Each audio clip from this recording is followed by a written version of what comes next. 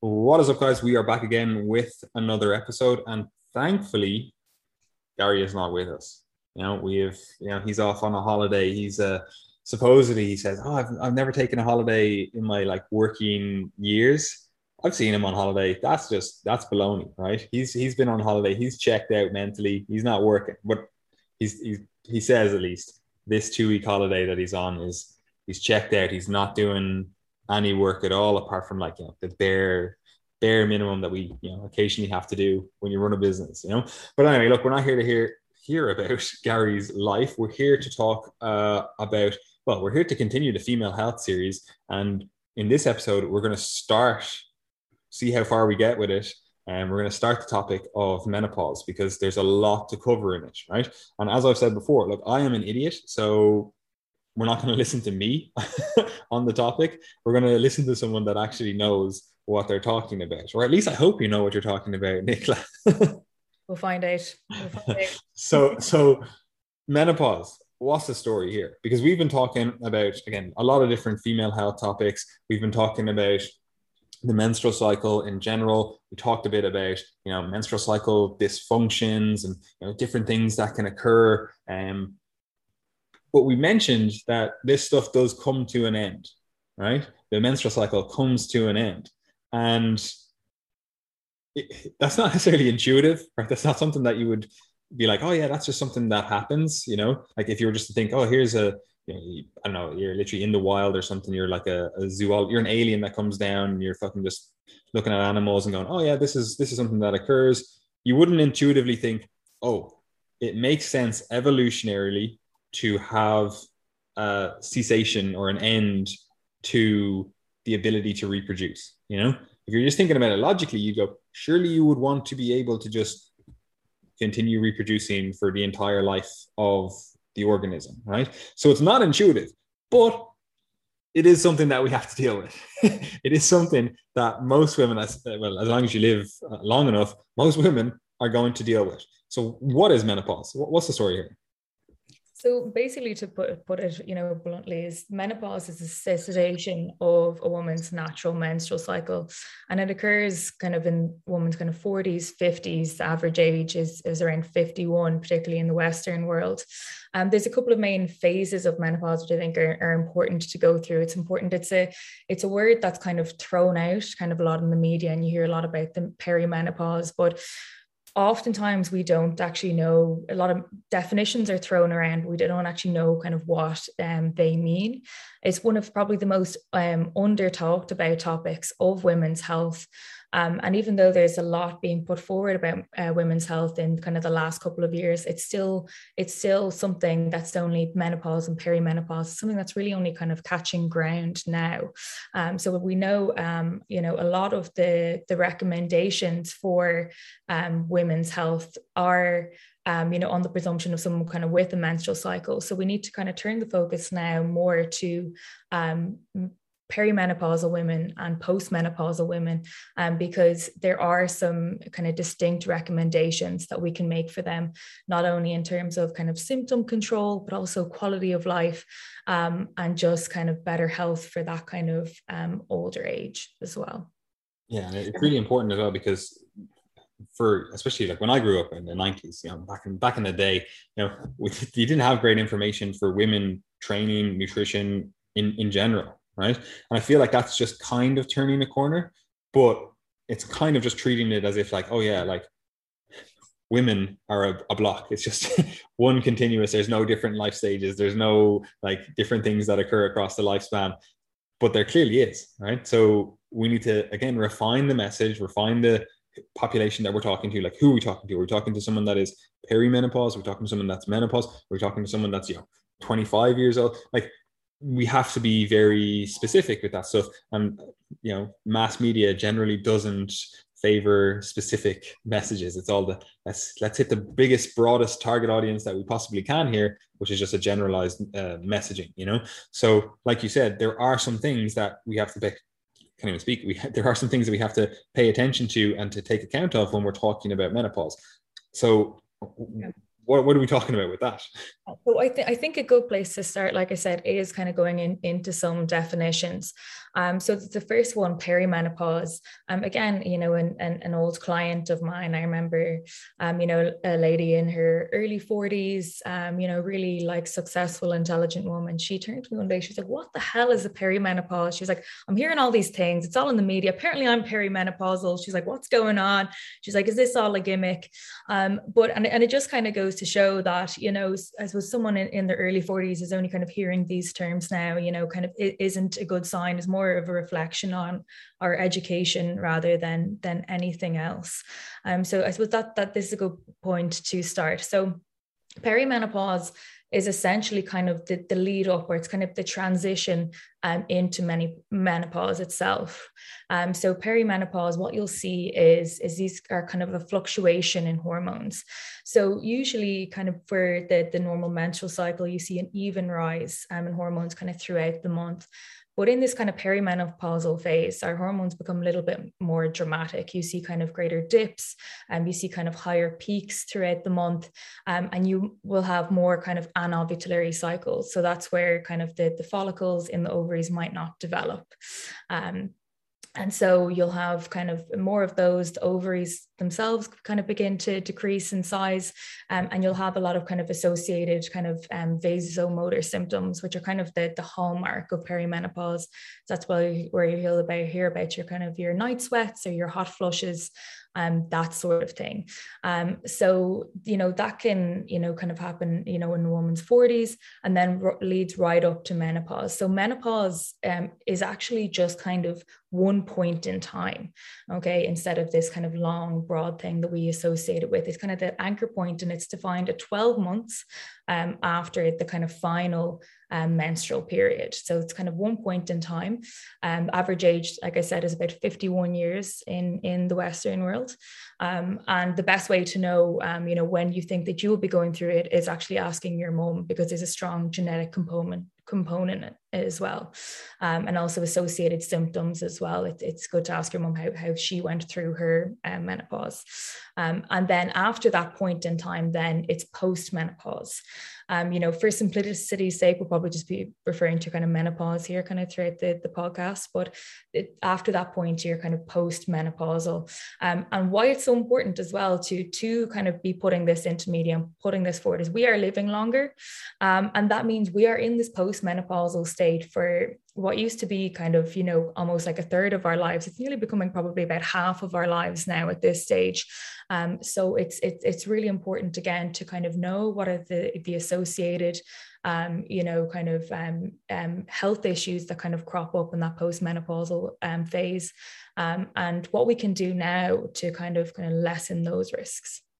100%. I always think of the like perimenopause. Again, I'm an idiot, so look, take this with a grain of salt. But like I always view it, you know, like an analogy or a metaphor. I'm like, right, ideally, you know, if we have a physiological process, we want some sort of like dimmer switch. We don't want like, oh, it's just going to turn off, you know. A lot of people think of menopause as if it is just a switch, you know, you just flick the switch, right? Now, in my estimation, at least, the perimenopause to menopause, it's not like that dimmer switch. It's more like if you had a light that, you know, you flick the switch and it's just on the edge of being broken. Sometimes it goes really bright and sometimes it just completely stops and it's flickering on and off. That's how I kind of think of it. It's this perimenopausal stage. It's like the flickering, it's up and down, it's back and forth, and you're kind of like, if I flick this switch here, I don't know if this light is going to be functioning. I don't know if it's going to be on. It could be off today. It could be flickering today. You don't know. So it's a very tumultuous time, I suppose you'd say. Like it's up and down, which obviously, and we've talked about it before when we talked about the menstrual cycle in general, it's usually we want to look at the magnitude or the amount of hormones, but we also want to look at them relative to the other hormones in the cycle as well. So we've got a stage where we could have higher or lower amounts of certain hormones, but then we also have a position where we could have a change in the relative proportion of hormones, you know, which makes for some interesting symptoms, shall we say. But that's also just one aspect of it in terms of, okay, we've got this perimenopause and, you know, we'll call it the postmenopause period. But that's not the only reason we could have menopause. You know, there are other reasons, like, you know, maybe we'll talk about them here now, because you will see this as well, even though obviously it's not as frequent as just the normal progression that most people go through. But you could have menopause in your 20s, for example, surgery, whatever, you know. So are there any other like causes of menopause? Because that's just the natural, the normal, you know, but what else could happen?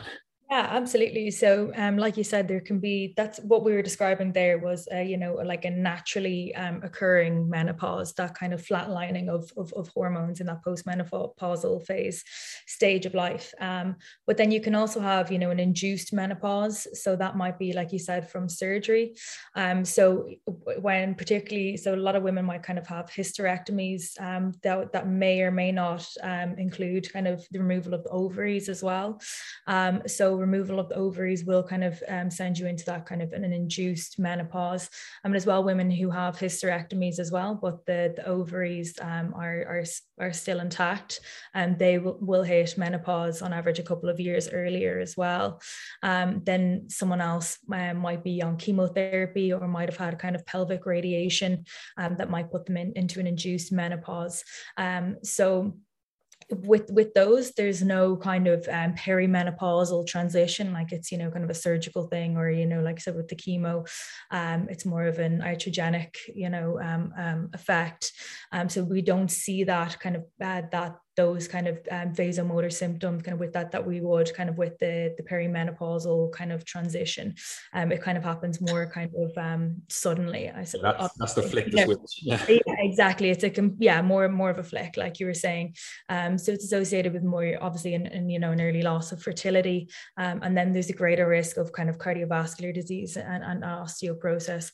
So with these women, they will because that might happen kind of at a younger age, they might be offered kind of hormonal therapy kind of, you know, earlier on. Well, they should at least, but we'll talk about that a little bit later on. And then other women then might have an earlier kind of menopause kind of because of primary ovarian insufficiency. So this typically occurs in women kind of under the age of 40, and it might be something that's transient, it might be something that's permanent, and it can be associated with kind of many health conditions, whether that's kind of autoimmune, kind of thyroid issues, or genetic abnormality as well. And we also have to like factor in on this, like we talked about before about red S, you know, or like the female athlete triad or whatever you want to call it, you know, like you can have amenorrhea.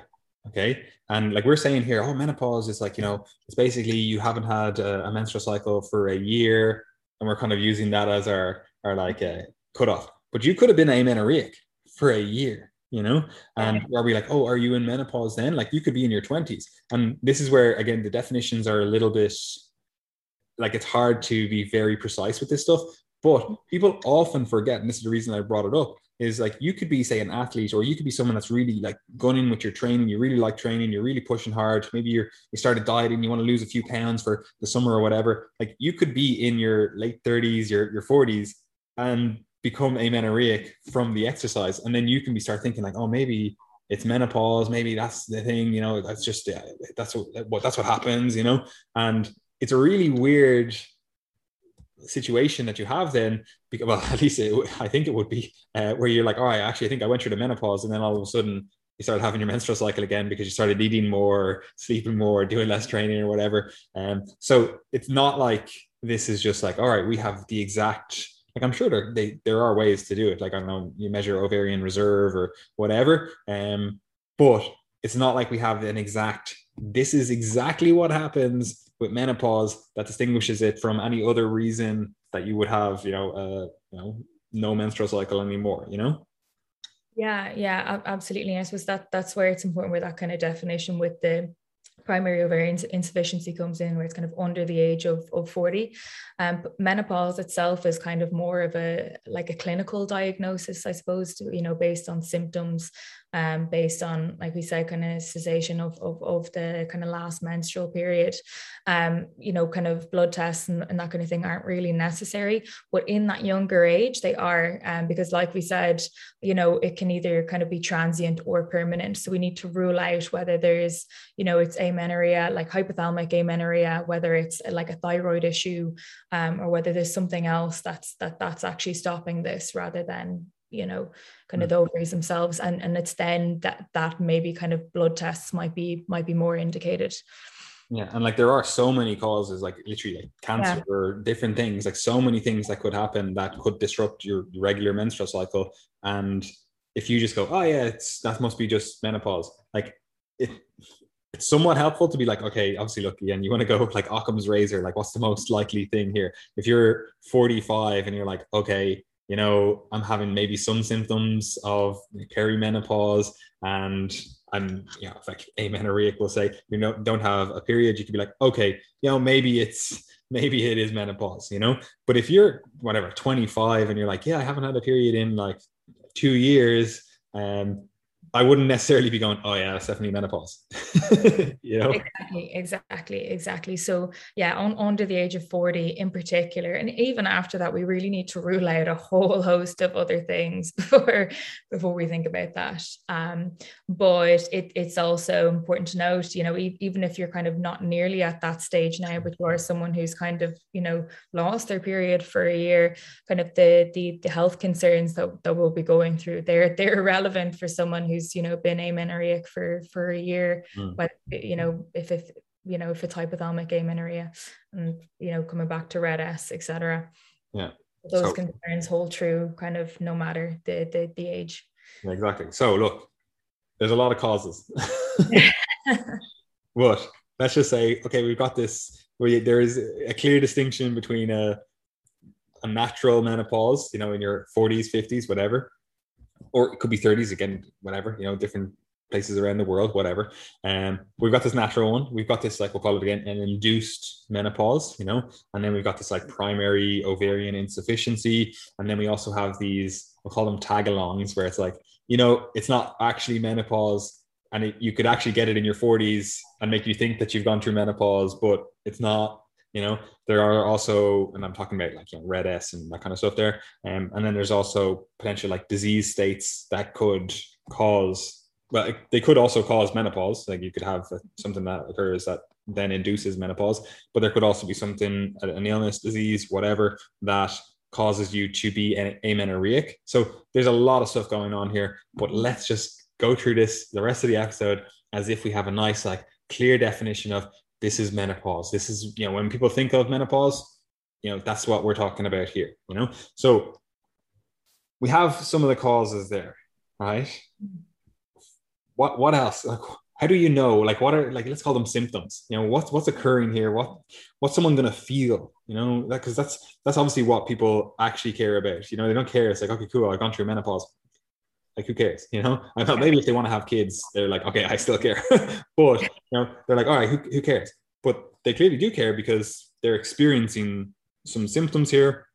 They're experiencing some issues. So let's talk about the symptoms, and then let's talk about the health issues, I suppose, that we also have to consider. So what are the symptoms here? Yeah, absolutely. So like I was saying, kind of one of the big things, one of the hallmarks of perimenopause in particular is those kind of vasomotor symptoms, which, what we kind of refer to like hot flashes and kind of night sweats. So it's kind of, hot flashes, whatever you want to call them, are those kind of periods where the kind of transient kind of, flushing, perspiring, almost like a burning sensation over the body, over the face. And then the body temperature generally, turns back to normal, and then a chill will often follow that as well, and maybe kind of a bout of kind of anxiety too. A lot of women can get night sweats as well, which kind of has a knock on then of, disturbed sleep. A lot of women might have, I suppose what I should say first of all as well, a lot of the symptoms sound awful. They sound, and if you were to Google them, you're like, Jesus, does every woman go through this? And like, realistically, kind of a lot of women, about 25%, will have very mild symptoms. 50% will have some symptoms, and another 25% will have kind of really debilitating symptoms. But hot flushes are kind of the main one, and then kind of 85% of women kind of will kind of experience that, particularly in that kind of perimenopausal period, and it should kind of decrease in severity and hopefully, stop or definitely lessen in that postmenopausal period. But you can definitely think of that as the big one. That is the night sweats, like we said, that has a knock-on effect of sleep disturbance. Mood disturbance can be another thing. Again, that can be multifactorial. It's a huge life change. You're also having these symptoms, like you're saying, the hot flushes. If your sleep is disturbed, I mean, that has a knock-on of mood disturbance as well, and then you kind of have the genitourinary symptoms as well. So there can be vaginal dryness, there can be painful sex, etc. Another one then, obviously in the kind of health and fitness industry, we're looking at kind of, an increased kind of BMI, increased fat mass, particularly kind of around the midsection, which has its own kind of knock-on of being associated with an increased risk of cardiovascular disease. We're looking at thinning of kind of the hair, thinning of the bones as well. So osteoporosis, again, is a huge issue. So 1 in 2 women in Ireland will suffer a fracture that's related to osteoporosis. So again, another kind of, big thing to consider for during this time. And a lot of the stuff, this is why we're doing this episode, a lot of the stuff you can, we'll call it combat, relatively easily. For example, again, the osteoporosis, like we can do resistance training, we can help with that. Yeah. Is it going to be perfect? No, some people are still going to be at risk. We just have effectively, we'll say, no estrogen, no beneficial effects of estrogen here. So some people are just going to be at risk. However, you can delay or mitigate that risk as much as possible.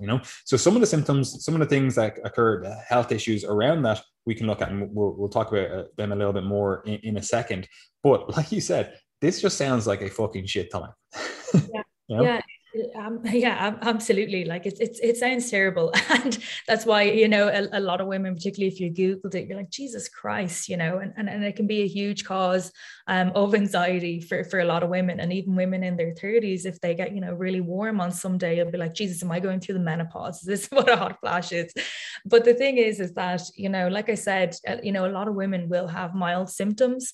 And like I said, there's about 25% who have debilitating symptoms. Now that's 1 in 4. That's still pretty significant. But we do have a lot of therapies that now to combat those symptoms. And particularly kind of menopausal hormonal therapy is something that's kind of being brought kind of to the forefront now. And we know that it works, and we know that it is, that a lot of the benefits of it kind of weigh out the risks, whereas previously there was a lot of taboo around the subject. But we do know that it works and that it helps a lot of women. I know we'll talk about that in a little bit more detail later, but it's just a good thing to point now that we do have a lot of interventions that are really helpful, and kind of our kind of main gig, I suppose, is nutrition and training. So, and that really kind of goes hand in hand with the medical kind of therapy. Yeah, and it's a weird one because a lot of people are hesitant to even look at the medical routes. They're like, oh, like this is a quote unquote natural thing, I should just let it happen. But, and we'll talk about it in a second, there are health issues that are associated with this, because you're basically moving. It's actually really weird in terms of if you look at the hormones, like menopause, like if you look at all the symptoms of menopause, right? And then you look at all the symptoms of someone using a drug like Trenbolone, right? You see like bodybuilders, they use like Trenbolone, right? And I'm fairly certain Trenbolone is a synthetic progestin, I think anyway. But people will say stuff like, oh, I take Tren, I take this steroid, people do it in the bodybuilding world. They're like, oh, to get bigger, to get stronger, or whatever. And they will describe all of the symptoms of menopause, So it's like people are putting themselves through this, intentionally. So it's a weird one in terms of we have huge populations, even in men, that have the same symptoms because they're using this drug, right? So that's a little bit of a weird side tangent, but people are very hesitant to actually treat this stuff with drugs. Like if you have heart disease, you go to your doctor and you go, oh, I have heart disease. People are a little bit hesitant sometimes to take statins, for example, but if you go to your doctor and you're like, oh, I have hot flashes, I think I'm perimenopause, and whatever, I'm like, oh, my hair is really thinning, whatever the symptoms are for you as an individual, because obviously, not everyone gets all the symptom list, right? And if your doctor said to you, oh yeah, okay, well, we can put you on hormones, now it is usually a lifelong therapy, so it is something that you should consider, strongly. But people are hesitant to that. People are like, oh, like hormones, I don't know. And there's plenty good reason for that. And we'll talk about that either in this episode or in a future episode around like hormone replacement therapy for women.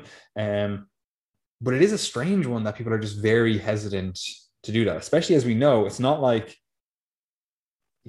you can still make these hormones yourself. It's not it's not like this is a process that you can just keep going with. It's like, no, we know you've basically reached the end of the line with your ability to produce these hormones. So you either have to accept that you can't get these hormones anymore, or not in sufficient quantities for whatever, or you just have to accept that, or you have to effectively supplement with that. Yeah, absolutely. You'll hear a lot of women, they'll say, I'm not a pill popper, and that can be, probably maybe the only reason why they won't go on the therapy, even though a lot of it is a patch. But they'll be like, I'm not a pill popper, I don't want to do that. They think it's something that they need to toughen out. And as well, again, some of the early research was showing kind of huge negative effect on women. But again, they were using the wrong type of kind of, like progestins. It was also in women kind of that were, 10 years postmenopausal. So a lot of the research that has been done in kind of the appropriate group, kind of with the appropriate hormone replacement or hormone therapy, I should say, has shown great benefit to a lot of women. And I don't know what the process is here, but obviously, like, you're a doctor in the Irish medical system. At least I know we have a lot of worldwide, I should say, people that listen to this. But what would it be like if you are interacting with the Irish medical system, for example? You're just like, right, I'm perimenopause. I've done my own research. I've listened to the Triage Method podcast, and I'm thinking I'm maybe considering, some sort of pharmacological intervention here. What would be the process if you went to your GP and you're like, right, I'm having these symptoms? Would that be something that they would discuss? Would it be something that they're just like, fuck off? What's the process? No, absolutely no. Your GP will be your first port of call, and then after that, you can be referred to a specialist if necessary. But most GPs will be qualified in discussing that with you. And again, the treatment will depend on kind of what your symptoms are. So whether the hot flushes is your main issue, whether it's kind of, like I said, vaginal dryness is your main issue, whether continence is your issue, they'll be able to kind of assess your history, and then kind of refer if necessary. But your GP is definitely the first port of call. Fantastic. And we will talk about hormone stuff in a future episode. I just wanted to, for my own knowledge at least, So look, we've talked about a lot of the symptoms. Obviously, look, we could go do a deep dive with some of these symptoms because, again, they sound fucking awful, like night sweats and just hot flashes and fucking everything else. But anyway, look, there are health issues as well. And we touched on some of them a few times, but it is important to, again, just reiterate that there are potentially significant health issues if we don't do something at least, or don't keep this in mind. And I know obviously this is like a health and fitness podcast where, a lot of our listeners go to the gym, they're into their training, they're into their nutrition, whatever. And a lot of people focus on the, physique changes, for example. They're like, oh, look, you basically move from more of this like female body fat distribution, you move more towards like a male body fat distribution. Like men will generally what's called an android body fat distribution. Men will generally like gain fat on like their stomach, their belly. That's where they gain the majority of their fat, and like it's just where they put it on. Like you see guys and they literally have like shredded arms, shredded legs, like literally you can see veins, muscles, everything, but they have like a gut, like you see that all the time, right? Whereas in women, oftentimes you'll see like, okay, you could have like a completely lean upper body, but the majority of your fat is just stored on your like bum, your hips, your legs, and that's actually a more healthful, we've talked about it before, that's a more healthful body fat distribution. Whereas the male body fat distribution, having it all in your visceral space there, around your organs, around your abdomen, on your abdomen, like that's less health promoting. And again, in the current way we look at like aesthetics, we're like, oh, I want to have that six pack, everyone wants to have the six pack, so we very much don't like that, we're like, oh, we don't want to have that, even though look, it's just a natural body fat distribution, but it is associated with health issues as well, and this is generally why we see a lot of the health issues that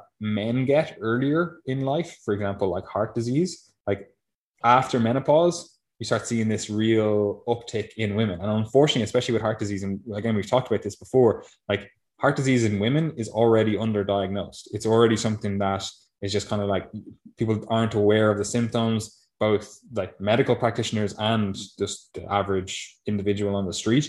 They aren't aware of the symptoms in women. They're just like, oh, like these are symptoms in men, or this is something that men have to think about. It is like heart disease in general is something that everyone has to think about. But especially as you come to this menopause like transition, and then afterwards, it is something that we have to consider a lot more as a woman, right? But what are the health issues? What are we thinking about here? What's the story? Yeah, so there are three kind of, main, issues, and that's kind of cardiovascular disease, osteoporosis, and then pelvic floor dysfunction. So estrogen is cardioprotective. It's also protective of your bones. And that kind of postmenopausal period, you have kind of a flat line of your hormones, particularly estrogen. So we kind of lose that kind of protective function that it has, on the heart and on the bones. So you'll see kind of the cardiovascular disease is the highest cause of mortality in women in that age.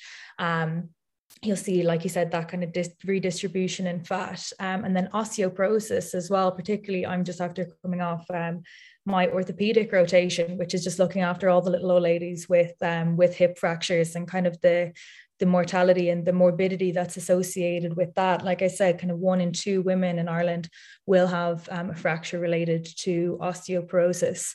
And the thing is that is, statistic that doesn't have to be inevitable. Again, that's due to, I suppose people being kind of, frailer, kind of in that kind of younger kind of perimenopausal period, people who have kind of no experience with kind of strength training, that have kind of low vitamin D levels, that have kind of a poor diet.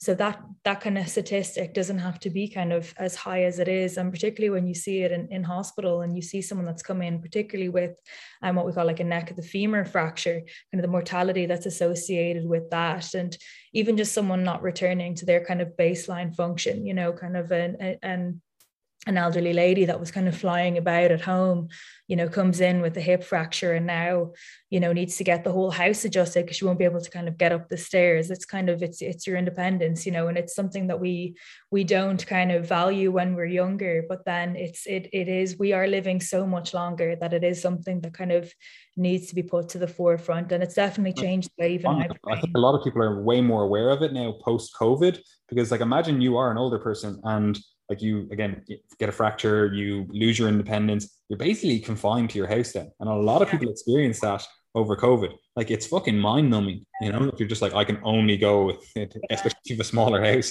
or like an apartment. Like I live in an apartment, like, very mind numbing if you just, that's all you're able to do. So it's not just we'll call it like the hard health outcomes in terms of like, if you say the osteoporosis or whatever, it's all mental health aspects. Yeah, well, this is the thing. I mean, and this is, what's happening is, people are coming in, they have a hip fracture, they can't return to their baseline kind of function, so they need to leave with either a Zimmer frame or a stick, but then they live in a 2-story house. So then they can't go home because the house would need to be modified. But again, that's a whole kind of issue with the health system. So maybe they have to go to a step down hospital and they pick up either a bed sore, or they pick up, COVID. I mean, the amount of our patients, waiting rehab that, just picked up COVID along the way is insane, or another kind of hospital acquired pneumonia. So it's just, I know I'm painting a pretty like grim picture, but it is just like there's a lot to kind of take into account with this than just kind of like go to the gym, So yeah, so those, so particularly kind of, heart, bones is a big one that I'm drilling home, particularly because I've just come off my orthopedic rotation, but then pelvic floor dysfunction as well. So, you're looking at kind of particularly like urinary stress incontinence. So that's kind of when you, kind of laugh, cough, sneeze, that you will experience kind of issues with kind of bowel or bladder incontinence. And then prolapse then is the other issue. So over kind of 50% of women will experience symptoms of prolapse. It's kind of a scary word, but again, that 50%, it doesn't mean kind of a severe prolapse. Prolapse is essentially when the vaginal wall isn't kind of strong enough to kind of hold in all the organs that are in the pelvis. So like I said, kind of bowel, bladder, etc. So you might kind of feel a little bit, kind of fall out, I suppose, for want of a better word. And that kind of happens as well because of the withdrawal of estrogen. The vagina has a lot of estrogen receptors. So in that kind of postmenopausal period, it's not, you won't necessarily be having these symptoms only if you've had a child. So you will just kind of experience with that withdrawal in estrogen as well. Yeah, like we often forget that like hormones do things in our body, Yeah, and exactly. it's not just like the like extra stuff. It's not just like, oh, like, testosterone helps with building muscle. It's not like just that. It's like, no, you need these hormones for baseline function. Like this is for the actual ability of your body to do the baseline. Exactly. Yeah. So that's why we need to either kind of treat that kind of, kind of with our kind of lifestyle or nutritional interventions. And then, like I said, there is a role kind of for medical therapy kind of in terms of symptoms, whether that's, medication, whether that's like topical estrogen. Again, it just depends on what kind of symptoms that you're experiencing. Yeah. And the way I generally at least think of this is we want to go into this period of our lives with an excess. We want to go in with an excess of muscle. We want to go in with an excess of bone to lose. We want to go in basically well prepared. Yeah. To have stuff to lose. Like that's what we ideally want. We want to be in a position where, like, if you do lose some bone, like we're going to have to. There is some trade off. Like there is a trade off here. You're just going to, as we get older, you're going to lose some muscle. You're going to lose some bone mass, unless obviously you take up, I don't know, resistance training or something in your older age and you never did it before, like maybe then you're going to gain. But either way, the vast majority of people are going to lose some, right? So we want to have that prepared. We also want to have an excess of strength. We want to be very strong in all of our muscle groups, but also obviously some of the more specific muscle groups that we might be thinking about. Okay, well, I don't know, say your legs, for example, and your lower body in general. You want that to be strong because that's going to help prevent fractures in future just by weight bearing exercises, but also so you can catch yourself, so you can, you're more resilient, more robust to issues, but anyway, look, unless you have anything else to cover in terms of the really beautiful, nice picture that we've painted here of the perimenopause and menopausal period. If there's anything else, now is your time. To otherwise, let's move on to training. We might not even get all the training covered today. We will definitely be doing future episodes. But where, like, again, unless you have anything else to cover, where do we start with this stuff? Like on the training side, at least. Yeah. So with training, like, like you were saying, this is something that you want to be doing kind of during the perimenopause, like at least kind of like minimum is kind of building up your kind of resistance training, is building up your bone health. Now, that's not to say if you're hitting that kind of postmenopausal period that you're like, okay, well, I've missed the boat. There's still a role for exercise there. Absolutely. But definitely you want to be building enough kind of muscle mass and kind of bone strength in that perimenopausal period. So like we said, estrogen has a protective effect on our bones. And then it also provides us with kind of an anabolic stimulus kind of for muscle growth or muscle protein synthesis. So we kind of lose that in as we go on. So that's why you kind of want to, build enough tissue during this time. So you want to be active during your younger years, and then going into perimenopause, kind of building up kind of impact and strength work. So having kind of a mixture of kind of plyometric training, and then also kind of resistance training, kind of loading your joints. Endurance training generally kind of doesn't work as well, and there doesn't need to be as much of an emphasis on it. You still want to be doing some cardiovascular training, but definitely endurance can kind of take a little bit more of a backseat, unless that's kind of your gig, And even if it is, like, obviously, if you're like, I really love running, it's what I've been doing my whole life. Like, there is obviously a role to play there, or there is effects there in terms of bone building. It's just not as effective as other things. It's also not as effective at like building muscle. But again, if it is, like you said, it is your gig, if that's what you like to do, we're not saying stop that. But endurance training does have less of a a benefit in terms of the muscle building, in terms of the, bone building. But we also have to consider that it does have cardiovascular benefits, and cardiovascular disease risk is something to consider. So we're not anti-cardio by any means, but if we do have someone that's coming to us and they're like, look, I'm, perimenopause here, I'm really need to be thinking about the next few years, we're probably going to focus a lot of our time and our attention on resistance training so that we have a reserve of muscle, reserve of bone mass, and a reserve of strength. At least that's what I would be focusing on. Definitely. So like we said, having a mixture of even kind of low impact plyometric training, strength training. And again, it kind of, depends where you are, kind of with that training, but slowly trying to kind of build up your strength, build up your tolerance.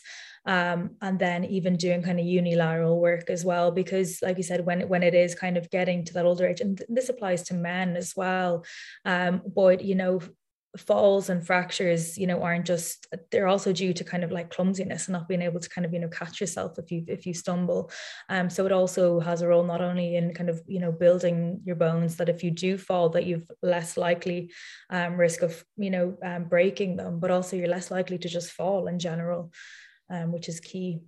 And we do see that like transition as someone ages, we see that transition away from those like faster muscle fibers to more slower muscle fibers. And that's not necessarily a bad thing. Like people go, oh my God, no, it's awful. But like, it's not necessarily a bad thing. However, it does come to the forefront if you're trying to catch yourself when you're falling, even like, I mean, like using your legs, not even like, using your arms or whatever. Like if you're just not able to move as fast, if you're basically just not able to, catch yourself in time, like even with your legs.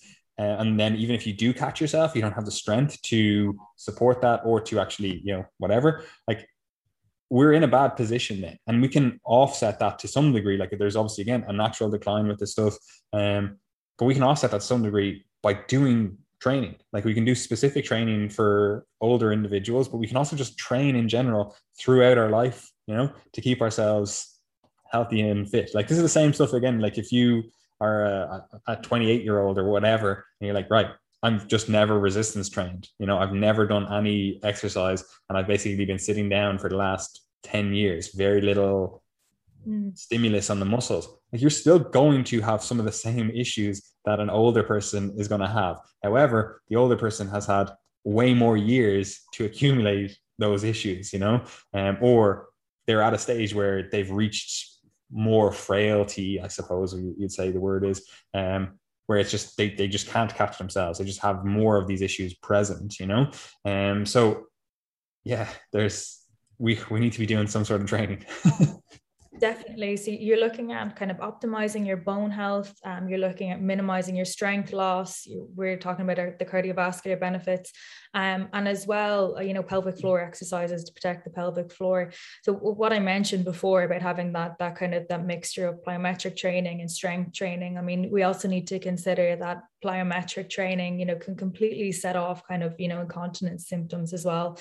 So it's about kind of, finding that balance, and as well, deciding kind of which you kind of, need first. Is this something where you need to, talk to a pelvic health physio or kind of, like a female health specialist, just so you're not kind of you're exacerbating prolapse, or that you're experiencing these incontinence symptoms while you're working out. So it's finding a balance between them, and again, just completely based on the individual, kind of what your starting point is, or how you're going to kind of progress through your training. And this is the hard thing for a lot of people, especially if you haven't trained before. It's very hard to know what you should be doing, what you shouldn't be doing, where you should be focusing your attention, all that kind of stuff. But also, even if you have trained before, like you've been training your whole life and you think you've got a good grasp of training, you have to remember that the hormonal situation has changed now, and those hormones are responsible for, again, baseline function, so you might be, oh yeah, I know how to train this way, I know how to do all this kind of stuff, and then you start coming across issues like incontinence or prolapse, different things like that. You're just like, oh, I don't know how to train now. So it is one of those time periods, like we were talking about in the kind of post-pregnancy period. It's like things have changed now. we're going to have to come up with potentially new strategies, new ways to train, whatever it is, and like we discussed as well in that, I think it was in that post pregnancy one, a postpartum episode, where it would be ideal if every woman could just go to a like pelvic floor specialist, or could just go to a well qualified, personal trainer, nutritionist, coach, like we just call them coaches, but like a nutritionist / personal trainer, and just go, yeah, cool. This is what we do. This is how you deal with the perimenopause and menopause stuff, right? Because we're talking about it here in this like overview, like, fucking whatever, 20,000 feet in the air, like, oh, these are the different things that you should maybe be aware of. But what you really need is that kind of specific advice. You really need that, okay, these are the issues that you're dealing with specifically. This is how we overcome this, or this is what we need to do to, manage this, and unfortunately, like, we can't give that in this episode. But, we envisage a world where everyone had access to that stuff.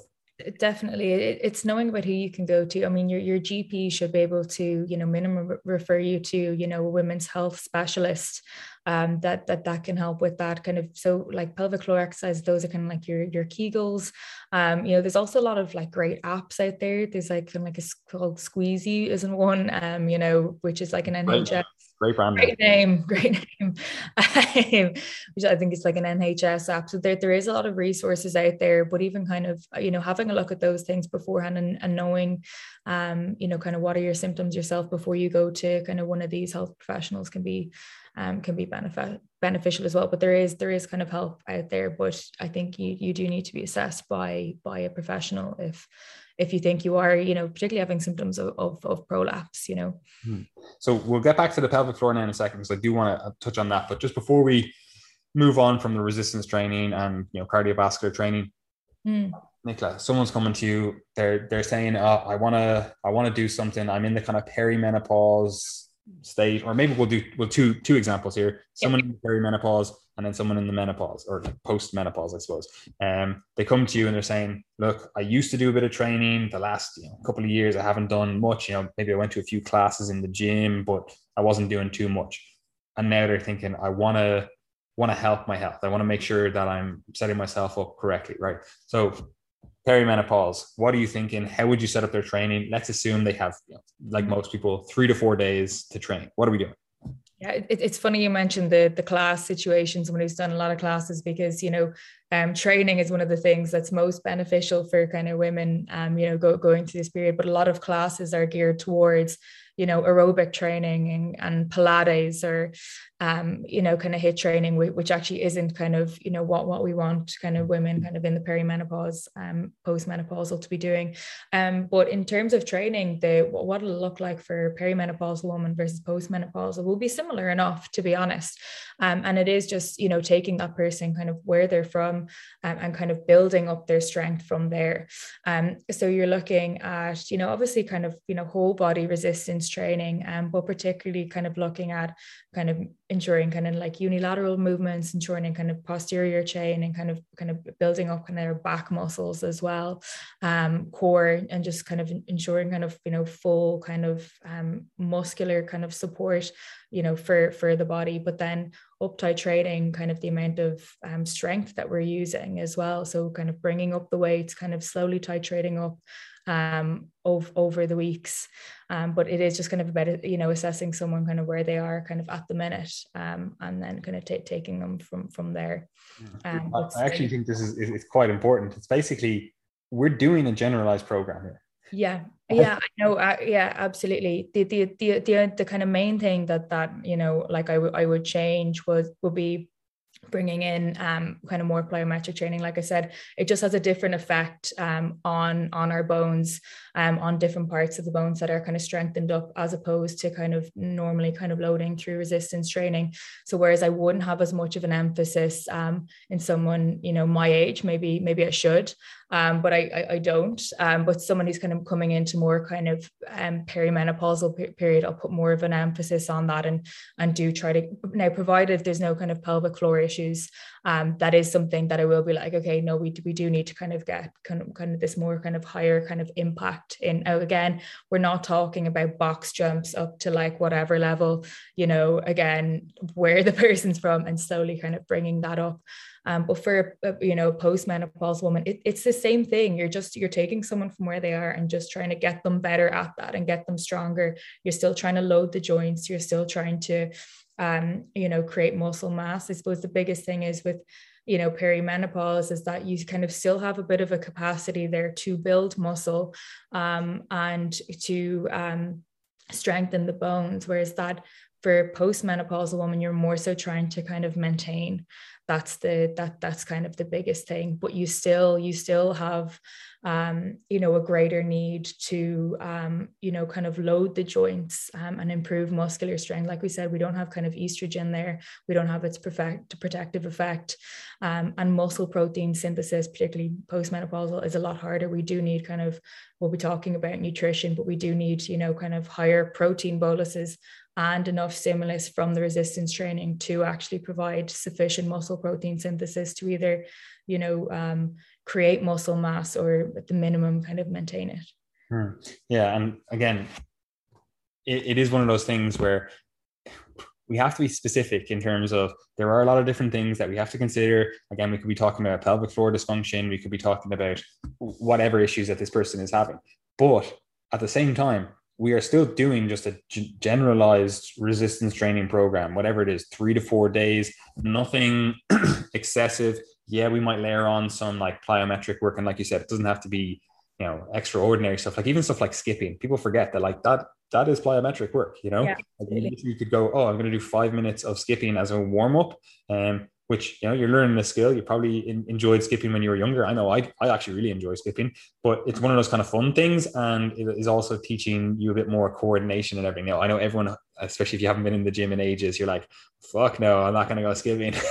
I don't want people looking at me, whatever. But stuff like that, it doesn't have to be excessive. It doesn't have to be, like you said, like these depth jumps from fucking 12 feet in the air or whatever. It's just like, right, we want to do some sort of plyometrics, which is just like, we'll call it jumping and rebound training, because it's just obviously a lot of load bearing through the joints.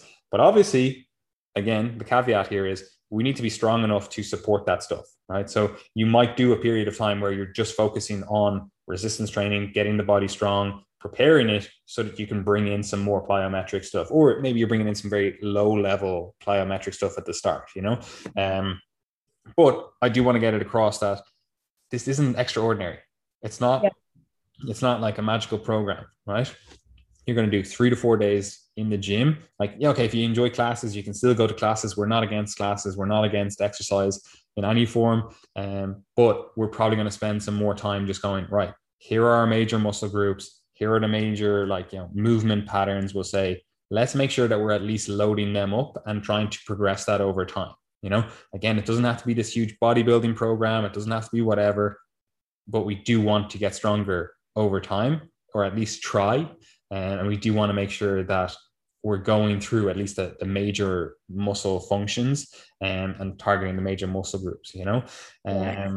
It's one of those things, like we're still keeping, you know, a similar format to someone, you know, kind of, you know, in their 20s, but it, you know, it's still, I suppose you're not having as much of an emphasis on, like, you know, tricep extensions or, you know, bicep curls, whatever it is. You are kind of looking, I hate saying the word kind of, you know, function, but you are kind of looking at things like, you know, strengthening the back. Or I had an old client with you know, multiple myeloma, lady in her 70s. So one of the things for her was, you know, like we were mentioning, the stairs, kind of like weighted step ups, you know, like there is kind of like great carryover with a lot of these movements. Again, we're getting kind of like unilateral in, getting something that she's going to need, you know, particularly as that kind of, so multiple myeloma eventually progresses, you know. So the bones of it is the same, but, you know, there are some kind of, you know, smaller differeces that you'd be putting more an emphasis on. Like I said, you're not focusing as heavily on, you know, chest and triceps, you know. Yeah, I'd get that isolation. Maybe you should. But Jack, do you want to see that granny with fucking jacked 18-inch arms? Yeah. Well, anyway, right. So one of the things that does potentially change our general recommendations is stuff around the pelvic floor. We might bring in some more pelvic floor specific exercises, but like you mentioned a few times, we might also be thinking, okay, I'm going to be getting you to do, again, like even skipping or something, or resistance training. Maybe I'm getting you to do some deadlifts or whatever. We might have some incontinence. We might have a risk of prolapse. We might have stuff around this, like the pelvic floor dysfunction or whatever you want to call it. So how does that change things? Obviously, we have to be aware of it. That's the first thing, but how does it change things in terms of, are we just adding in a few different exercises? What's the story here? The pelvic floor, training, perimenopause, menopause. Yeah, so the way that we're changing things is that if you are suffering with particularly stress incontinence, that's what you'll experience if you're doing skipping or box jumps, squat jumps, whatever it is, and not even that, when we'll still experience it with things like heavy deadlifts and heavy squats, etc. And again, that's just kind of when you just can't kind of hold your urine in, essentially. So you see this, we've said it before, but you see this all the time. Well, not all the time, but you see it like in a CrossFit gym or people that do like powerlifting or something like that. And they'll basically, I don't know, like sumo deadlifts is always one that you see people do it on, a bit more visual and stuff, but people will basically like pee themselves, so that happens. Yeah, exactly. It's some, and it's quite common. But it's not necessarily normal. We should be able to kind of be able to kind of control that. But if kind of that is your issue, it is kind of taking a step back from that training kind of for now, and kind of staying with kind of lower impact training that isn't causing the incontinence, while concurrently working on your pelvic floor.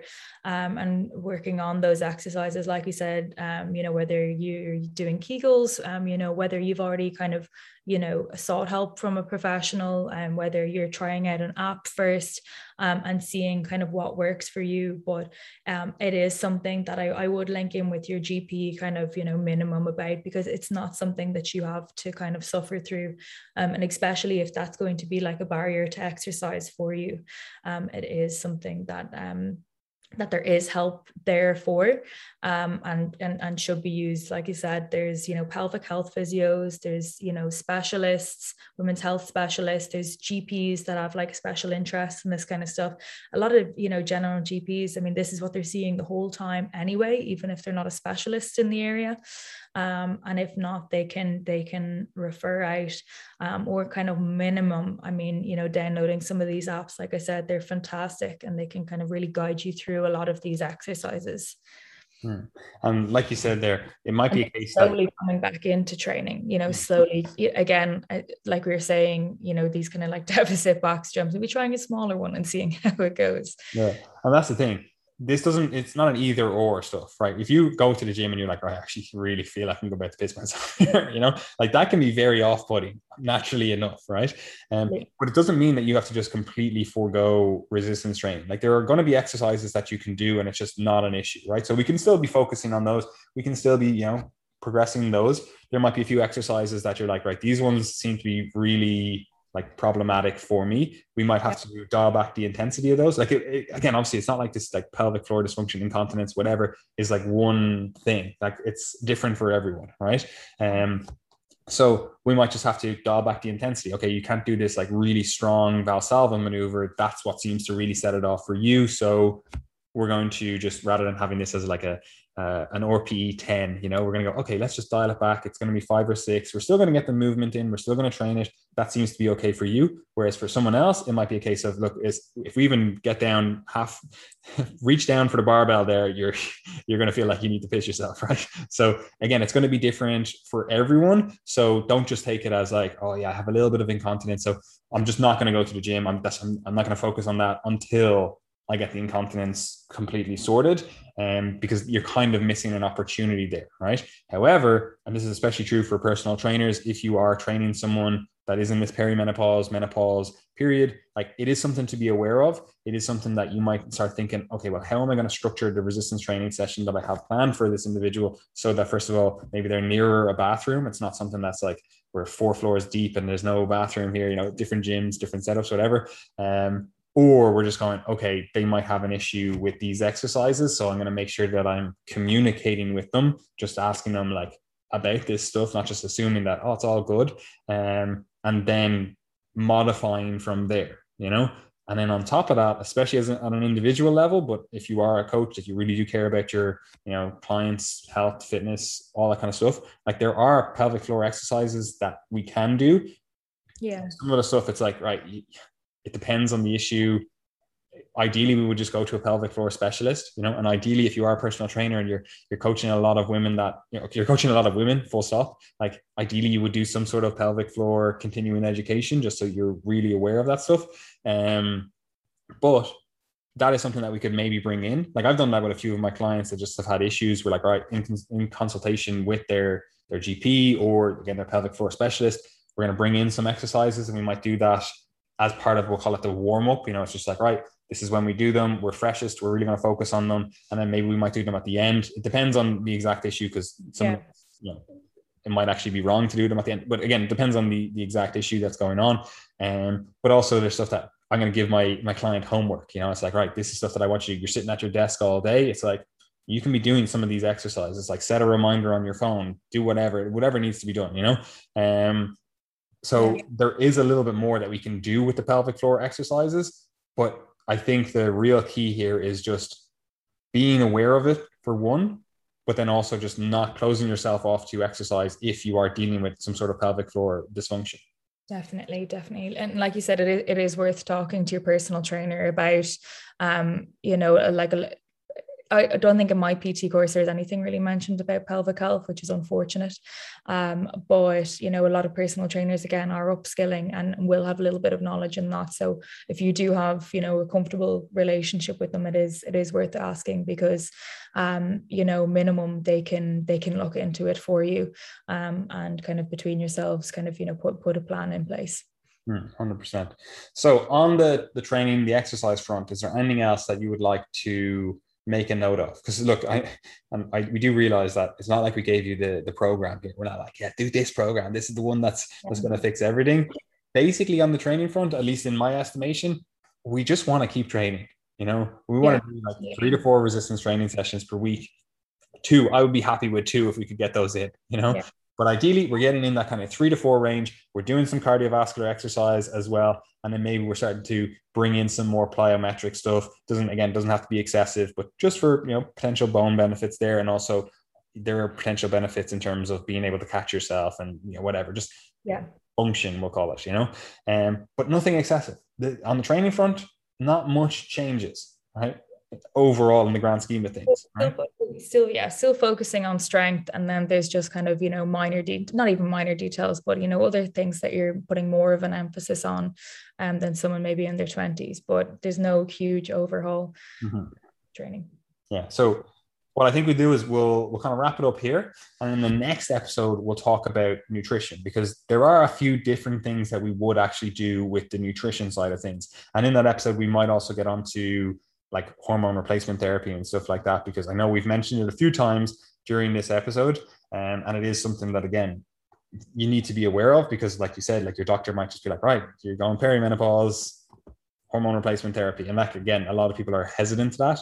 Some of that's true, you know, they've heard whispers of different things, or maybe it's a lack of knowledge. They're just like, I'm not a pill popper, like you said. So hopefully we can clear up some of those issues. But do you have anything else that you want to make a note of? No, all good. Fantastic. So other than that, guys, you know where to find us. I'm not going to repeat it every single time. That's Gary's job. But you can look at all the like info wherever it is, above, below, wherever it is that you listen to this stuff. You can find the links to all of the stuff that we do. Follow us on Instagram. That's where we put out a lot of content, a lot of like actionable information in terms of, oh, this is what you would do. Here's a helpful tip. You know, that's the goal of our Instagram, the goal of our social media. Like, yeah, obviously, look, we're a business. It's marketing as well. There's, you know, I'm not going to be dishonest here and say, oh, it's completely altruistic. Like, it is marketing, right? But ideally, you would get some benefit from that. You know, ideally, you would come away from following our Instagram page, following our social media, and going, yeah, I'm actually learning stuff here. I'm actually getting actionable, helpful advice. You know, like, again, I'm not going to be dishonest and say like there's no ulterior motive as well, you know, like, but the goal of our social media is to provide actionable, informative, helpful advice. So that's what you should get when you go there, right? So Instagram, that's the best place to follow us. You can, of course, follow us on the email list. We do send out emails every single week. So if you enjoy that stuff and you just want to read an article or a piece of content, a bit of information about whatever, or get the insider scoop of what's going on at Triage or whatever, email list, that's the place to be. Obviously, you can follow all of us on social media. That's pretty cool as well. But the final thing I want to say is we do have coaching spaces available. I know, Nicola, you have a few coaching spaces available. So if people are dealing with female specific issues and they just want some help, like, they can get coaching from you. But I know you also do consultations if people are like, right, I don't necessarily need full coaching, but I have these different issues going on. Like, we can organize a consultation with you as well, so there are services available to you if you're a listener. You can go to our website. Again, the links are all below, so you can just peruse them, find the one that you want to click and click it. But other than that, guys, look, I have nothing else to say. We'll talk to you in the next one, and we'll see you then.